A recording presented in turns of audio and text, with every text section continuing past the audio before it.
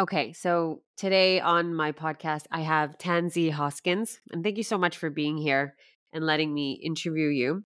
And Tansy, you're an award-winning journalist and author of this really good book, Anti-Capitalist Book of Fashion. You also have a second book called Footwear. But this Yeah, book is, footwork. yeah, footwork, what your shoes are doing to the world. But this book is celebrating its 10th anniversary, which you can go into. But I just want to say that I've been a long time Marxist activist, socialist activist, part of lots of different social justice issues. And I think for any activist out there, this book is important to have on your shelf because it tells me everything I need to know about fashion under capitalism, which is very political, which you detail throughout the book, and which is very much steeped in historical and present day violence, predominantly against women in the global south or ex-colonial world, whatever you want to call it. So I want to get into that, but let's first start off with, this 10th anniversary of the book, what that means to you and why you got into this issue of like fashion under capitalism. Yeah, well, thank you. First of all, thank you so much for inviting me here today. It's really great to hang out and chat, and I feel like I need to like quote you on my book jacket now for what you just said about the book. So thank you. So this is the 10th anniversary. Actually, today is the 10th anniversary of the actual book launch, which feels quite sort of serendipitous that I get to talk about it. So it first came out as Stitched Up, and then I rewrote it in 2021 to turn it into just the Anti-Capitalist Book of Fashion. Because I wrote this book in 2011, and so much has changed in the past 10 years. But then, in many ways, so much hasn't changed as well. So it was like, it was quite a thing to go back and look at all this stuff that I'd written about, a decade ago, and then just be like, oh, we're still here. But yeah, I mean, I was drawn to the question of fashion and capitalism literally because I had questions and I couldn't find anybody who was answering them, and I think that's like probably quite a good way to write a book or do a podcast or whatever is to answer the questions that you have, and then fingers crossed other people have those questions as well, because like back in the day it was like quite a fringe thing to talk about capitalism in the same sentence as fashion, and I thought it was really important to change that. Like, I think as leftists it's really important that we don't leave these massive cultural industries like to the right, but that we have like opinions on them and we dissect them because they have such a massive impact on every person on the planet, and it's our business as well to understand what's going on. Yeah. I mean, I think it was a bit fringe. It wasn't fringe, but it wasn't as mainstream as it is now to even talk about capitalism or like at least a Marxist perspective of the world economy, because it was after the 90s it was pretty much discredited according to like liberals. So I think with your book it's like a really comprehensive Marxist analysis, I would say, of even just from an economic point of view of the fashion industry and breaking it down. So it's a very important text. But yeah, you talked about how things have changed and things have not changed. It was in October, November, we saw really big protests happening in Bangladesh. And these protests were for the increase of wages. Thousands on the street protesting for it was I think what they were asking for was around $208, let's say, per month, and where they were at was about $75, and it's gone up. And so they got negotiated to 100. That's still less, I believe, half of what Chinese garment workers are making. But again, these protests were met with brutality, with violence. They were, workers were being beaten. There was a quote from one worker, it's from The Guardian. They can threaten us and beat us, but if we accept the ridiculous wage proposal, we'll starve to death anyways. This is a Bangladeshi female worker. Because the living wage, to actually survive inflation in Bangladesh, you would need about $400 to $300 a month. So my question is, why are we back here again? Because last year we celebrated, that's a horrible word. Last year was the 10th anniversary of the Rana Plaza collapse. And this collapse was, an 8-story building housing 5 garment factories. Everyone, it's just completely like there was a term I read, industrial homicide. Yeah. 1,000 workers, 1,000 and 1,200 workers, thousands more injured. It's just a catastrophe. I remembered that. But why people even put themselves in that position was because of these wages that they needed work. And so we're back here again. Tell me about that. Like, why are we back where we are again? Yeah, I think it's really important that we do recognise Rana Plaza as not being an accident and as being an incident of industrial homicide. And I think what a lot of people don't know is that on the morning when the factory collapsed, there was an argument on the forecourt outside of the factory because it was very common local knowledge that this building was structurally unsafe. And the day before, cracks had started to appear in the building. And so there was an argument between the workers on one hand and the managers on the other. And the workers were saying, we don't want to go into the building, it's clearly unsafe. And the managers essentially were like, go into the building, get to your workstations and get to work. Otherwise, we're going to dock you a month's pay. And I think that is like the critical moment in the fashion industry where you really see not just the fashion industry, but capitalism itself laid bare. Because that was the choice, that was the ultimatum given to those workers, and if you were a young garment worker or a garment worker in Bangladesh, like you cannot lose a month's wages. You will have no house, you'll have nothing to eat, no healthcare, no transport, and so on. And that's that was the moment where we saw very starkly that the fashion industry cares more about the clothes and the garments that are produced than about the people who are producing them. And that's just that pattern has not changed. I mean, we're still living under capitalism.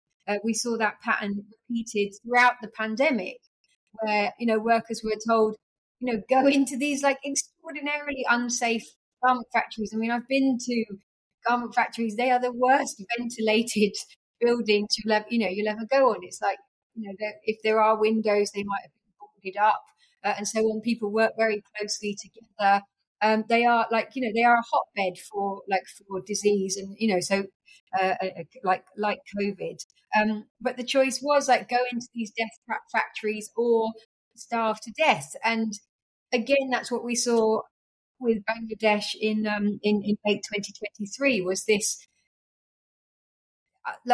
other sort of life or death situation where it's like you have to ask for a pay rise. Like you can't live under these conditions. You can't support your family. You can't pay your rent. You can't eat. You can't have a diet that includes fruit and vegetables and protein. And yet you're facing like the guns and the batons of the state. Like literally, five. I believe that 5 people were killed in those protests, and over 100 workers and trade union leaders were arrested in Bangladesh, and all for just asking for like a little bit more money, like just a living wage, like enough money that they can literally live on. So yeah, in structurally, like the fashion industry has not changed. It still cares more about the clothes that are being made than the workers that are making those clothes. You mentioned like the violence, the labor unions, the workers that are protesting. This isn't just something that just happens like separate from us, And I want to get into this. This type of violence that we see in places like Bangladesh, India, Myanmar, it's very much steeped in a colonial history. And I think we forget that when we talk about exploitation of garment workers, how the crimes of colonialism have led to these countries kind of continuing on in a cycle of further exploitation. So they were being exploited during colonialism, but now in this era of post-colonialism, it's a different type of exploitation where it's not British soldiers on the ground, but it's a form of economic exploitation.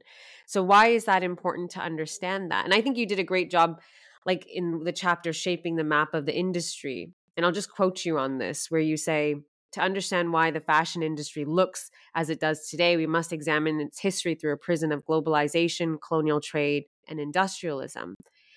And really, you trace this through, early Britain, industrial Britain, to the global South. And if you can lay that map out and why we're still connected to what's happening there.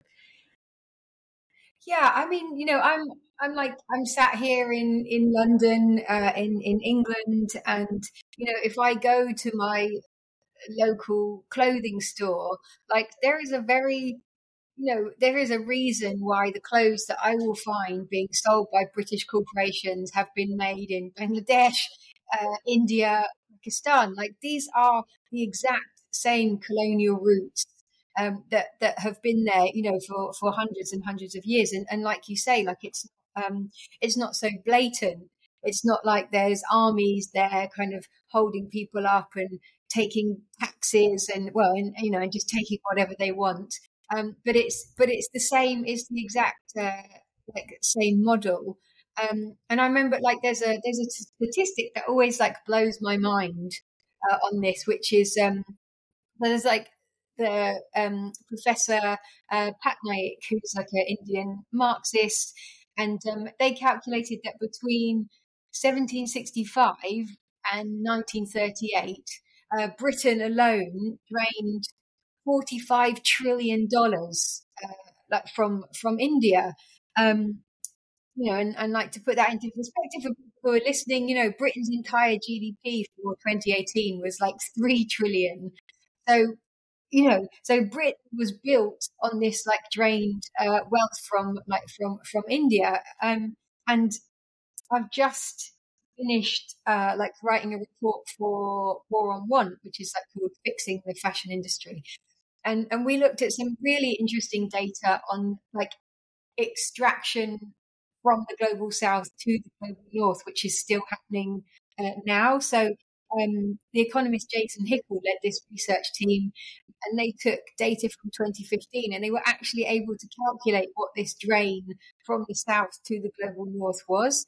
And they equated it to 12 billion tons of raw materials, 800 million hectares of land, and essentially, I think for the garment industry, 188 million person years of labor. And so in a single year, that works out as over like $10 trillion, which incidentally is an amount of money that could end extreme poverty 70 times over. So I just, I always wanted to bring that into the conversation just to show people in like black and white that colonial drain has not stopped at all. Like it's, it's still happening. But before people start maybe feeling a bit hopeless about it, like I think the really important thing with those statistics, if you think about like 188 million person years of labor, is that like, okay, so if we stopped like having all that labor go into these like devastating extractive industries, so if we like didn't make people spend all their lives in garment factories or growing like crops just for like export, is like look at that capacity for change. I mean, that's like that's an extraordinary amount of like energy and land and human capacity that could be put into building like a completely new world. So it's like shocking, but strangely hopeful as well, if we can just sort of crack this system and then people could choose what they spend their time doing. I remember that statistic in the book, the amount of financial drain from India from Britain during those years, and I was shocked. I had to write it down and underline it because I was thinking like a lot of my comedy is a bit political comedy, so it's always jabs at the establishment. So I had written it down. I'm like, I got to think of a way to make a joke out of this in a way that means something. Yeah, but if you can come up with a way that people can like visualize it, that would be amazing, because these numbers are so big. It's like, it's truly, truly insane. And I think you shouldn't be hopeless, but hopeful, because we'll get to this part of the interview where we talk about, and this is why I really like the book, is like it is a question of reform or revolution. Are we going to deal with band-aid solutions when it comes to the fashion industry, or a complete overhaul of a new economic system? So when we're talking about colonialism, it's not like, one or two bad, governments or generals or whatever periods in history. It's actually the logic of capitalism to maintain this draining of the global South. Like, I don't know the detailed history of Bangladesh, but for instance, it is like when you had these you had these independence movements happening after the Second World War, it's sufficient enough to say that these countries in Asia and Africa were looking for self-sufficiency. We want we want to build industry so we're self-sufficient. Well, the only way you could really be self-sufficient on an economic model is to nationalize major industries that, imperialists were exploiting. But that doesn't work to the imperialist advantage. So then they interrupt these movements and they install governments or they topple governments. And what you have, so in the period of Bangladesh, which is a new country in the 70s, they tried for self-sufficiency, but that becomes toppled Yeah. over, and then they become dependent on the IMF and the World Bank and all these loans, and these export industries are geared towards complete exploitation, like these free trade zones that they establish. I remember reading this in university years ago because I had to write a paper about it, where it's like free trade zones was something in the 90s and 2000s, where they're just zones where industry can set up, where no international law, nothing, anything goes. You could basically shoot a worker for saying something against, a manufacturer, and there's nothing to enforce any kind of legality. And this is how imperialists kept their profits, through this brutal exploitation. But again, that's just the logic of capitalism. How else would you do it? So I guess, in a long-winded way, I'm saying that it's hopeful if we kind of look at it from a structural point of view, that structurally we have to dismantle this system. Does that make sense? It's just like, yeah, totally, and I think it's really important to be pointing these things out. That again, like it's not like an accident, and it's not like there's something, I don't know, like natural about poverty in Bangladesh. It's exactly. like there's not like this, there's not at all. This is like a completely constructed system which has been set up to benefit, certain parts of the world and certain corporations in those, in those parts of the world. Like it's like an artificial horror that we could get rid of. Absolutely. And we keep saying Bangladesh. I mean, there's definitely so many countries that you've listed in the book, like from Latin America to the global South to Africa, but it's just a name that keeps it's on the tip of my tongue. But I do want to mention this one thing, because you said this perfectly, is like, there's nothing natural about it. And we have to re-emphasize that, because it reinstills this racism where, why is it the global South just making all these cheap clothes? Maybe they just like working super hard, and there's so much racism instilled in that. But I read this article that you wrote. It was with an artist who had a photo montage. I love photo montages, where she took the Bengal famine and she put it on top of the Rana Plaza destruction to show a continuity between colonialism, what the British had done it's to Bengal at that time, to what imperialism does to Bangladesh. It's a running thread, There's nothing natural about it. Yeah, that's a very difficult. Always find that a very difficult image to look at. Amneet's work on that merges the Bengal famine and Rana Plaza. But it's such a powerful piece of work, because it's I feel like it just illustrates one image. Everything everything I try and say in the book. It's so powerful, and I think it's so important that people understand that, and that it's not like, like Rana Plaza was an accident, and like Bangladesh has always been like this, and blah blah blah. It's like, no, this is very deliberate. So we talked a bit about capitalism and imperialism. It's logical that they do this. It's also logical that they would stamp out any kind of resistance to this kind of raw, violent exploitation, and that resistance in the global South, in Bangladesh, is unions. that resistance, whether China, Sri Lanka, are unions, right? So, and meaningful labor reforms. And the reason why these unions are and labor reforms are prevented and union organizers are brutalized is because it would actually cut into the profit motive of these industries.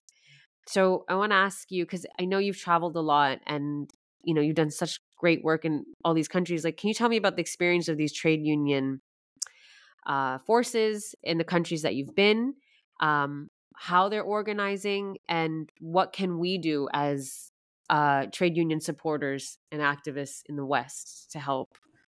Yeah. Yeah, I mean, it's really like, I'm not to be like cliched, but it is really heroic work being done, by trade unionists and workers who are on like the front line of the violence that capitalism and the fashion industry like inflicts upon people. And I guess like like people imagine like just a very small office, usually like in the sort of like poorer district, down an alleyway, some like plastic chairs and like posters on the wall, and just like a couple of people in there who are um, under constant threat from the state of like being surveyed by the state, under threats of like violence. Like factory owners will quite happily hire a bunch of thugs to go and like beat up the local union organizers. It's like I've had people show me like the scars like that they've had like inflicted upon them. But into these offices like comes like a steady stream of people, garment workers who where there's like, I don't know, there's like a dispute over their pay, or they've been sacked, or maybe like they're being harassed, or or something's gone wrong, and it's like the union is like the only place that people have to go. And it's like, yeah, it's such an important part.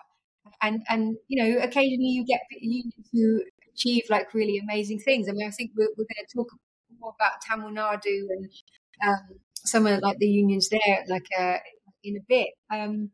But yeah, what can we do as in the global north? I mean, I think it's really important that we don't view it as like one-way traffic, like, oh, we help them kind of thing, because I really think a lot of the time, like the union stuff that's happening, like like the protests we talked about in Bangladesh, like we should be taking notes from there, like that, the enormous like worker-led demonstrations, going up against the government, and like didn't achieve exactly what it wanted, but like they got a small pay increase, and so very dynamic and like led by young women a lot of the time.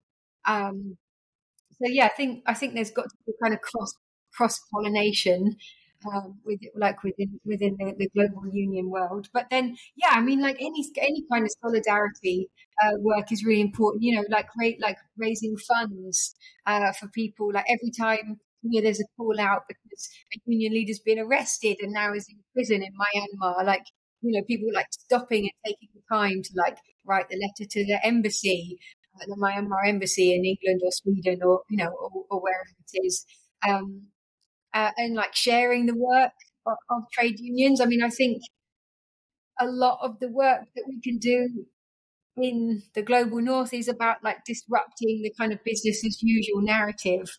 Like the fashion industry really desperately wants the world to think that everything is fine, and that they love their workers and everything's like ecologically fine and stuff. And I think if we amplify the work that's being done and the experiences of workers in the global south, then like we disrupt that narrative. And I also know that a lot of the time, like the unions and campaign groups, in Bangladesh and Sri Lanka and so on, would like love to have the headquarters, the headquarters of H&M, or a branch in of H&M, or Primark, or whatever, where they could like go to. So I think also like maintaining the tradition of like street protests is really important. and showing up and doing like that kind of solidarity work. But yeah, and also like I think people know this a lot more now, but like just like listening to actually what unions want to do, and not doing like a counterproductive measure like calling for a boycott when the workers and the unions really don't want that kind of thing to happen. So yeah, I guess like listening and learning, and then like like help, like raising money and supporting the things that that they need as well. You mean a boycott like so? Because I remember with Rana Plaza and like other boycotts, yeah, we won't buy products from that store. Yeah, I think. Yeah. Sorry, go on. No, go for it. I agree. Well, boycotts are very limited, and I think you have this chapter about like not this section about Myanmar and these women that were imprisoned for organizing. This is one of the thousands of stories, particularly women, because the garment industry is majority women, and there's this violence, and it's just constantly on you. And if you step out of line, and if you stand up for just basic human rights, so then what is the most effective tool? Like, what could you effectively do to even take on an authoritarian regime, to even, that's helped supporting these manufacturers and these businesses?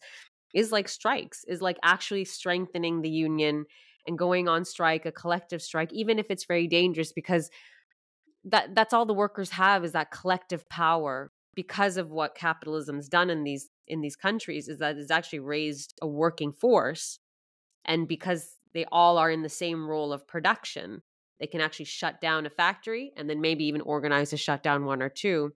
So we need to understand that in the West, that the power of a strike and the power of collective action is much more beneficial than a boycott. And I think we forget that in the West because we are not actively taking up those forms of actions, like strikes, walkouts, general strikes. So if like, do you know what I mean? So it's I feel there's a disconnect on that.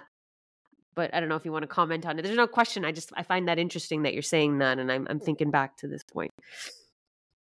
Yeah, no, I think you're absolutely right. And it comes back to sort of, like lessons that can be learned, in here in the global north as well, by looking at countries and situations where maybe it's much more stark, but people are being just so incredibly courageous, and like you say, like it's very often like young women, and I mean I often think I'm thinking of that like some like Myanmar and stuff, like even before the coup, I think one of the things that I don't know makes me think how stark and bad things are in the fashion industry is like how would we react here if like our manager like hit us at work? Like when was the last time you ever heard of someone being hit at a workplace, by their manager? But and trying to understand actually, like if you're like a Myanmar garment worker, like in a young woman, like that's like that can be like a daily thing where it's just like get slapped or hit, because you haven't produced enough units, or or you've spoken, or you've been to the toilet, or like they just want to hit you. Like it's such a hideously violent industry. It's humiliating. It's so degrading. Yeah. Right? Yeah. I think the closest we've seen this kind of humiliation is Amazon workers in the US. Is I'm not sure about Amazon workers in the UK, but there's no Amazon factory here in Sweden. But there was a real grind to really humiliate these workers. No bathroom breaks, very little, always on the assembly line. And the Amazon workers, struggled to find their footing, and eventually, after so much resistance, set up a union. So much resistance, right? And they set up a union, and that was through. And then a lot of young people. I read an article a year ago. A lot of the young people now unionizing are, my generation or a little bit younger. And it's changing our perspective of unions, which kind of was like an older generation's thing, like we'll need the union. So we are very much connected, but it's on this power of what workers can do collectively to beat back this humiliation. But Yeah. that's crazy that you say that, because I would lose my mind if someone slapped me behind my head because I wasn't being productive. I know.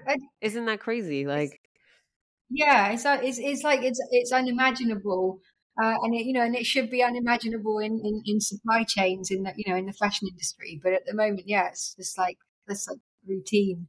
But yeah, you are right about like taking inspiration around like union density from a lot of these workplaces in the global south. I think it has become it's not as common or as typical for young people in the global north to be in a trade union. And I think that's another. You're right. It's another place where it's really important to be inspired by. Like, yeah, you're much better off if you're in a union than not. just connecting to this point on violence, I'm going to talk about this case you mentioned in your book, Jayashree. And I'm just going to quote about the case so that everyone knows what we're talking about, because it really struck with me. Jayashree Kadiri Raval was a 21-year-old Dalit woman from Tamil Nadu, and she was the first person in her village to go to college. She got a job as a garment worker at a factory called Nachi Apparel in a rural part of Tamil Nadu. And Nachi Apparel is owned by Eastman Exports Global Clothing, and that's India's fourth biggest exporter, and it's a supplier for brands such as H&M. So it was her intention to leave the job as soon as she was going to find another employment. In January 2021, Jayashree did not return home from work. After an extensive search by her family and community that lasted 4 days, she was discovered dead in a patch of wasteland. She was raped and murdered. Her supervisor at Nachi Apparel confessed and was charged with this horrific crime. So, how often does this happen? Like, when we think about women in the garment industry and the violence that they face, because and I want you to talk about the organizing that happened around it. You were very much a part of it. This is an atrocious story, because what I think, with her hands, probably I picked up a $5 shirt, and with her life, and this stuff happens, I assume, a lot of the time, and we still don't give a shit. Like, we give a shit. Like, and I want you to talk about the organizing, because I don't want you to think I'm being insensitive, but I'm talking on a general kind of level. Like, but we don't, and we continue on. And this story really hurts me because I'm Tamil, and not just because of that. It's there's other elements. Dalits are so horribly oppressed people in South India and all of India. And a woman to want to go to in these oppressed layers to try to reach and achieve her dreams, and it's all being sucked away. And I think it hurts every woman to hear this type of story. So if you can talk about that. Yeah, it's really hard. I think this was why it was so important that there was a significant global pushback against this case, so that we didn't allow rape and murder to become a normalized part of the fashion industry. This was this was an extreme incident in the fashion industry, but it wasn't like a total outlier. Sexual violence is endemic across the fashion industry. And like you say, I mean, yeah, this Jessree's case, it was like a nexus of oppression. So she was oppressed as a woman. She was oppressed along caste lines as a Dalit woman. She was oppressed along class lines. She was from a poor working class family. And she was oppressed along like power lines. The factory that she was working in, 90% of the workers were women. 90% of the supervisors were older men.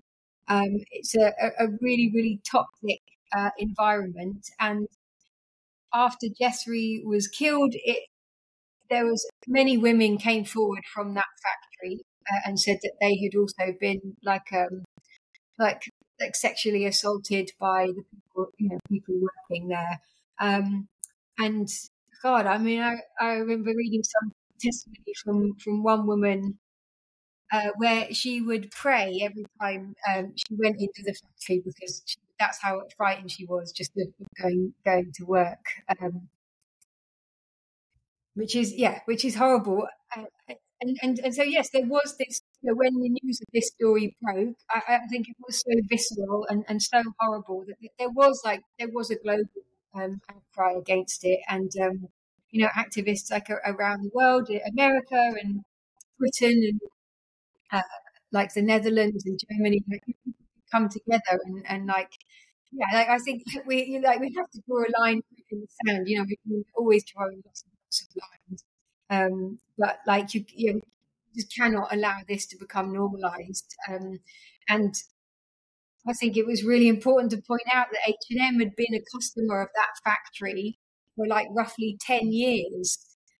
So you're completely right that probably we have encountered clothes that were made in that factory and quite possibly by Jessri and by her friends. I think it's really important to point out that moment did lead to something really remarkable in the fashion industry. And I am sure as hell not one of those people that's oh, you need things like Rana Plaza or horrific murders to make things happen. I do not think for one single second that it should take tragedies for us, for people to wake up and do things. But with that said, Jessri's murder and then the outpouring of grief and rage that created led to this really important agreement called the Dindigul Agreement to end gender-based violence and harassment, which was named after the Dindigul region of Tamil Nadu.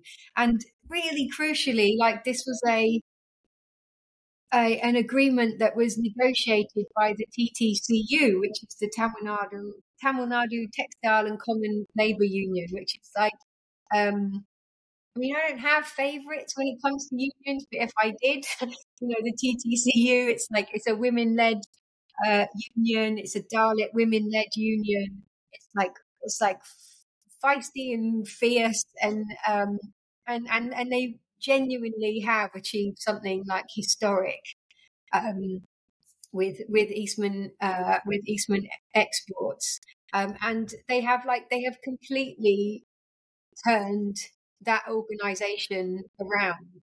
The woman that I mentioned who used to pray when she went into work is now a union organizer in that factory. And I have to say, if I was in a position to be I don't know, ordering clothing orders from a factory, I now would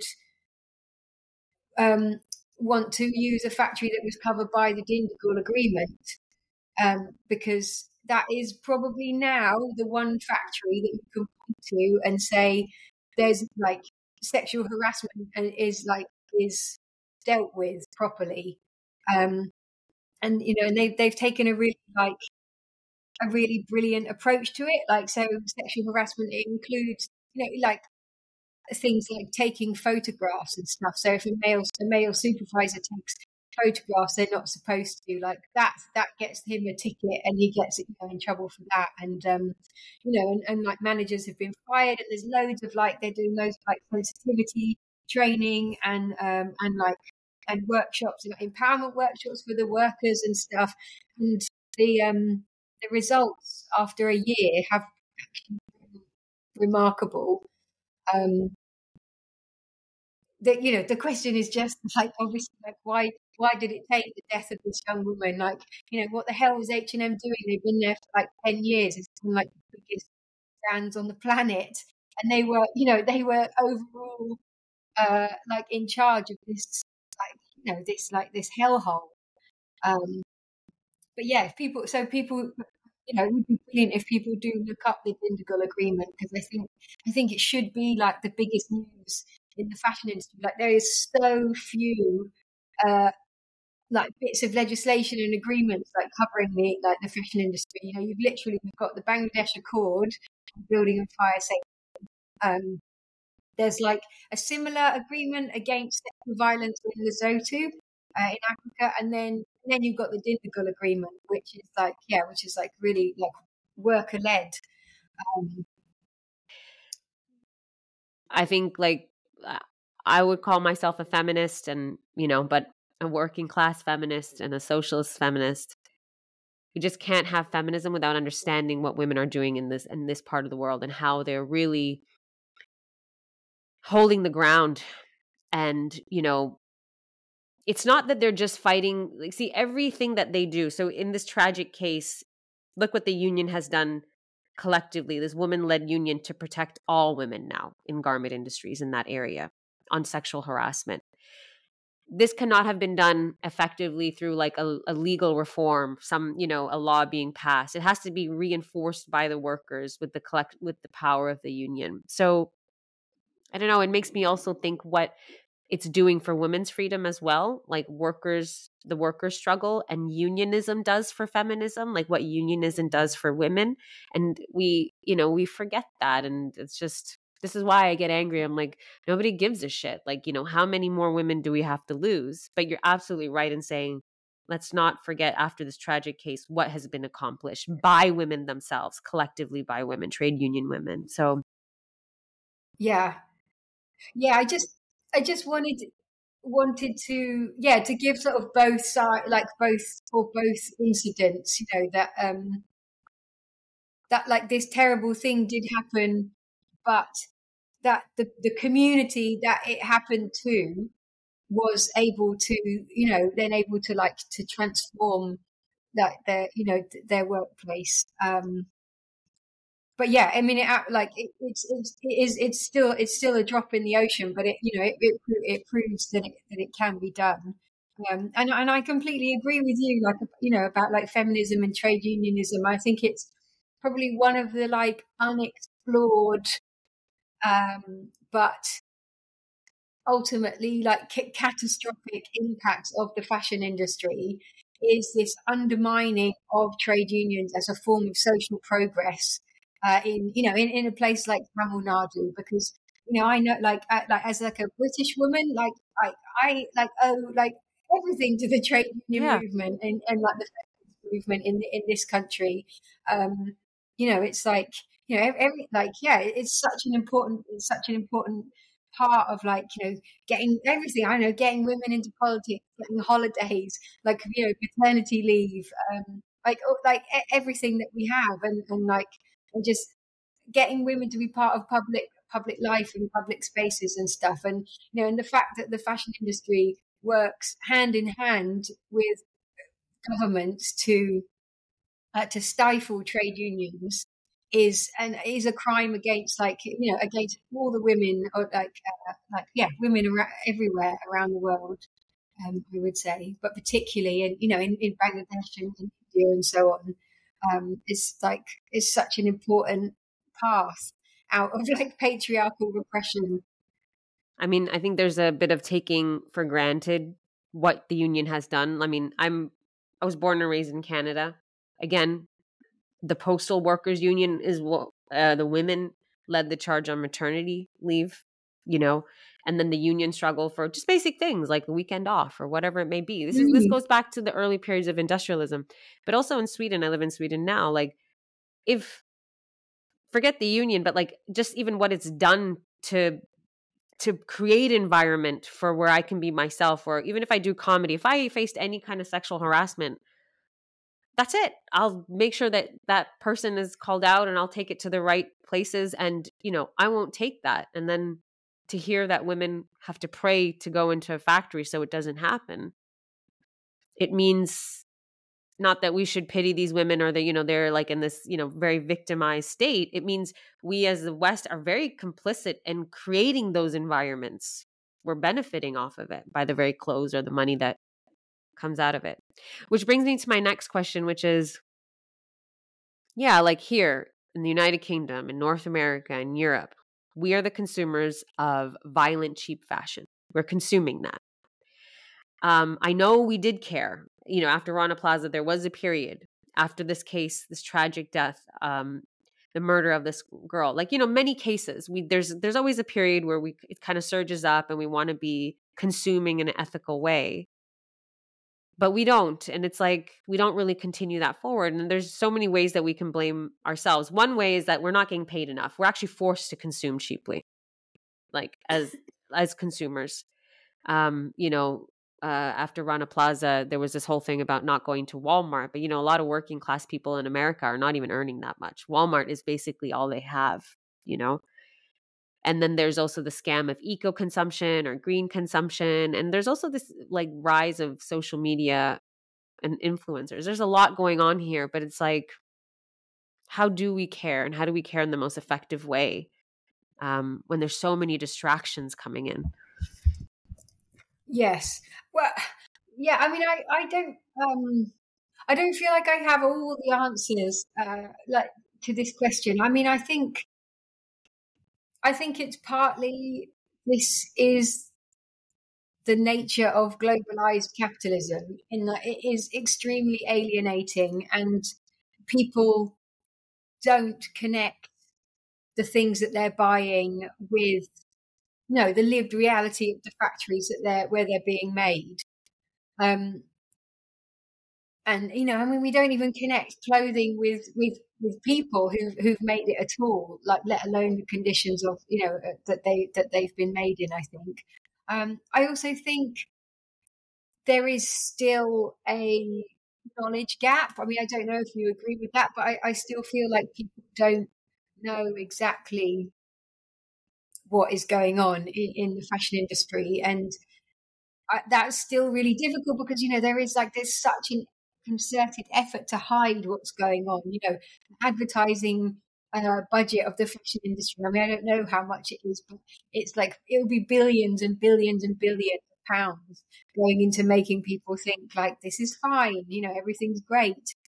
I can have this beautiful thing, and it's consequence free. And then I think like you say, like we can't fix the fashion industry in a bubble. Like it's not like we can just wave a magic wand and fix the fashion industry without confronting and changing the material reality of society in totality, right? Like because it is still true that for a lot of people don't have the disposable income, living paycheck to paycheck. Like there is no money to go and buy like I don't know, like organic cotton, that's been handmade in the country that you're, living in, or whatever it is. But that's not like an excuse for how like things are at the moment. But I think then it does need to be a recognition that fashion is part of a wider system, and ultimately, if we want people to spend their money on the most ethical thing possible, then we have to make sure that people in the global north have that kind of money. We need a living wage in the global north as well as the global south. I think until we have that discussions about consumerism, we'll just go round and round and round because you ultimately just come up against this lived reality that people are dealing with. I agree with the knowledge gap. I think we're in the dark about so many things. Like in your book, you lay out how alienated we are from a piece of clothing. So like, let's say in pre-industrial time, we could see what we made, even if you're living on a farm, even if you grow your own vegetables, even if you see with your hands what you're making, the labor that goes into it. We're so disconnected because there's so many different processes of manufacturing of that one t-shirt that we're so out of that realm that all we do is then we see a t-shirt on the table when we walk into a store and it's $5 and we pick it up. But had we really known the amount of water it took to dye that t-shirt, the chemicals that then are dumped back into the river, the wages that this poor, 16-year-old only earned by making it, we would be more conscious about the things that we do. But there's also a bit of a wage gap, knowledge gap with like how we talk about it. I don't think it's an excuse if you are low income to just buy low. Like, I don't think so. I think there has to be a constant, an effort to try to rise above that. I do want to ask this question about the racism in fashion industry. And I think that that's a very interesting, it can go so many different ways, but there's such a dehumanization with the fashion industry that we need to be aware of Black and brown skin, of first denying us spaces to participate and then fetishizing us and still denying us. And then there's this quote, and you quote this author in your book, which I think just puts everything in perspective. For me, is like, why do I even want to participate if the fashion industry is so steeped in racism? Like, so you say Janelle Hobson, I guess her book is Venus in the Dark, questions whether power can even be achieved from beauty recognition. Do women of color who have been recognized as beautiful have the power to elevate the status of all women of color? Or are they just agents of change or just sex objects? It's like, I guess my question is like, how do we deal with a fashion industry just steeped in racism, anti-Semitism? Because you have a great part on like brands that supported Nazi Germany directly or indirectly, whatever they did. Anti-feminism, Coco Chanel and all this stuff. It's just, why do we even want to participate in this, Yeah. Wow. Well, so I mean, God, Coco Chanel. That's a name that makes my like blood boil. I mean, like literally a card carrying Nazi. Um, I think it's really important that you mentioned that because um, we do need to look at like the sort of like the scaffolding of the fashion industry. I think, and the icons that are still held up. So yeah, I mean, Coco Chanel being like absolutely like a perfect one. It's like there's still a refusal within the fashion industry to confront the fact that some of the icons are literal Nazis, like unapologetic Nazis, hated Jewish people, hated gay people, hated feminism, like disgusting human beings that should not be held up. And so I think it's really important that we have those conversations, and that we find new icons, like for one thing, and that we sort of look at like why is Coco Chanel still an icon, and like who is that benefiting, and then I think that can kind of lead into more of a conversation around like why is the fashion industry so racist, and who is that benefiting, because it's completely racist. It's racist from like these icons at the top right down to this enormous labor base of like tens of millions of people who are who are primarily women from the global south. And where does the fashion industry get the like audacity to treat like tens of millions of people in that way, and like who is benefiting from that appalling treatment, and what can we do to end like that model. But again, I think like it does come back to this thing of like we can't fix the fashion industry in a bubble, but I think the fashion industry is such a brilliant way of understanding fashion. I think fashion industry is such a brilliant way of understanding capitalism because you have it so laid out there before you. Um, like white-owned corporations exploiting like black and brown people across the world, and the money flowing up and out of Bangladesh and Sri Lanka and so on, and flowing into the coffers of companies in Britain and in America and so on. So yes, I mean, I think it's definitely the change has to be structural. Like it's not enough to just kind of change like figureheads or like replace CEOs at companies like that. That's not what we're talking about at all. And it's not just about like visual change in the fashion industry either. Like we need structural change, but I think that's what the fashion industry gives you is the chance to see it as a symptom of much bigger problems that capitalism creates and maintains. So I think we've throughout the discussion we've talked about how it's so problematic capitalism as a structure, because I like in the last two chapters you basically pose to the reader reform or revolution, and it's from Rosa Luxemburg's text Reform or Revolution.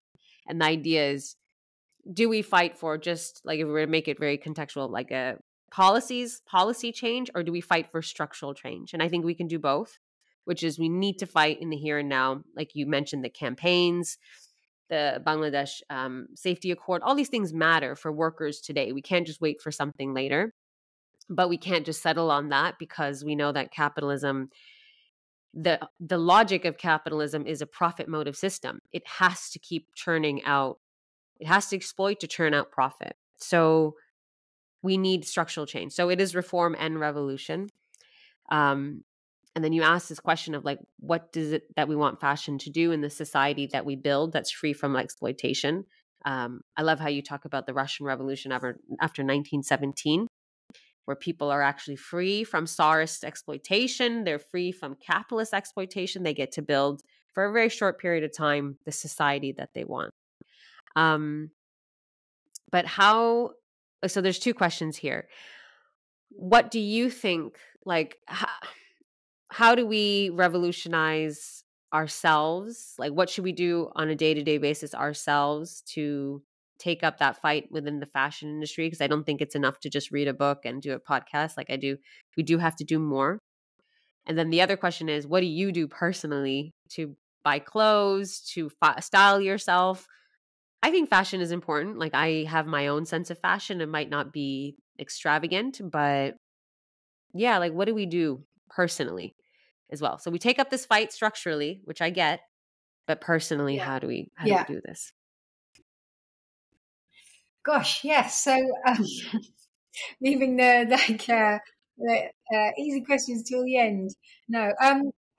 Okay. Well, so I think we have to commit, to ourselves to the fight against capitalism, kind of going on to the sort of the bitter end. I mean, I think everything that we're facing at the moment is going to get worse. With climate change in particular, but I think we have to just understand that there's never a moment where we stop or we give up. We're in this for the long haul, and we're going to have to start connecting the fashion industry more explicitly to things like borders. And questioning why do clothes and shoes get to cross borders, to Europe, but people. People do not, and there isn't, So I think that commitment is really important, and working in direct synchronicity with workers' rights organisations and trade unions in the global south is super important. So coming back to what we were talking about earlier, so listening and learning. Learning from what unions and workers are doing in the global south, listening to them when they tell us explicitly what they want us to do. Our leader's been put in prison. We need you to write these letters, or we need you to go to the embassy and have a demonstration, or we need you to go to this brand's headquarters or flagship store and hold a demonstration. And get the pictures sent all around the world so that our government knows that people in England and Sweden and America or whatever actually give a shit, because that visibility is really important, and it's it can be the difference between life or death, and it can be the difference between imprisonment and freedom. So all of those kind of really practical things are really important. And then I mean, there's the things like just following trade unions on social media and then amplifying what they're saying is really important. And making sure we're sort of listening to the right people, and that and that the arguments around the fashion industry are actually globalized and as working class as possible is really important.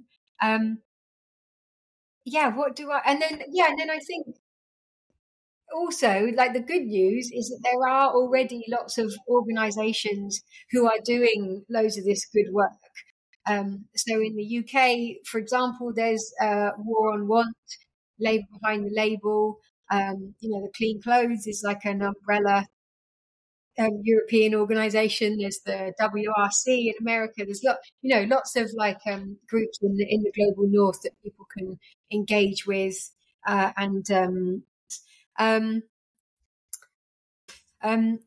definitely don't see the things that I do on a personal level as my activism or how I'm going to sort of structurally change the fashion industry. And I think it's important to understand that because fashion does feel so personal, we get very attached to our clothes.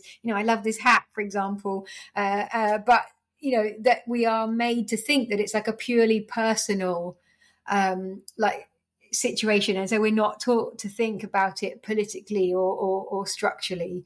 But if it's helpful for people, I think probably 98% of my clothes secondhand, which is not a perfect model by any means, but I find that I can be more creative that way. And then, I guess I try and insulate myself from trend-based fashion media. So avoiding buying fashion magazines that make me feel like I'm not good enough. Avoiding the more toxic side of social media, which again, makes can definitely make me feel like I'm not good enough in a myriad of ways. So making sure I'm just conscious of the way that I talk to my friends and and how they talk to me, so that we can celebrate things, but you don't end up falling into I don't know, talking about trying to lose weight and things like that. So just just being kind of conscious about that kind of thing. And then and then enjoying stuff and celebrating. I love people who make their own things, or distress things, or patch things together, or just make things really cool. So I enjoy a lot of a lot of queer fashion. I unashamedly celebrate that. And and even just getting the bus around London is where you often see the most the most interesting the most interesting things, and and clubs and parties and whatever. It's it's so and I think sort of thinking taking inspiration from that, and trying to imagine how fashion could be if we had a better, more holistic society. Well, thank you so much for I don't know, this interview was, thank you for your time. Thank you for doing the interview with me. Like I said, I think every activist should have your book, because it's just it's an analysis of capitalism through fashion.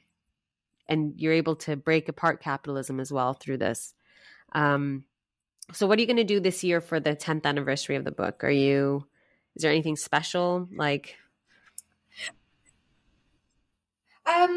Well, I wrote, if people want to kind of keep in touch with my work, I have a newsletter that I do through my website, which is www.tansyhoskins.org, and you can just subscribe from it there. So I just kind of, I did my own thing. I just wanted to kind of do my own thing with it. So I basically looked up loads of questions that like actual like famous authors have been asked on like important anniversaries of their book, and I just like brought together loads of those questions and then like answered them like for myself. So yeah, like a bit of a kind of like vanity thing, but I thought it was really important to like mark that moment, because like yeah, the book did become like something quite like important to people, and I'm so glad I wrote it. I think I'm so glad that there is a book within the fashion space that so explicitly talks about like fashion and capitalism, and fascism. I do call out fascism in the fashion industry. So yeah, so that like, and then I thought this podcast would be like a great way to like, celebrate the book as well. And I thought your questions were just like superb. It was really nice, like to talk with someone who like gets it all already is just like a real joy. So yeah. Thank you so much for listening to my podcast episode with Tansy Hoskins. Like I said, this is a great book. If you're an activist, have this book on your shelf, read it, devour it. She exposes capitalism through fashion, and she exposes fashion through capitalism. It's a great book. Support me and my work, subscribe, share my podcast. I have a Patreon where you could support me monthly, or you can PayPal me a donation if you'd like, so I can keep up with this work. Thank you again.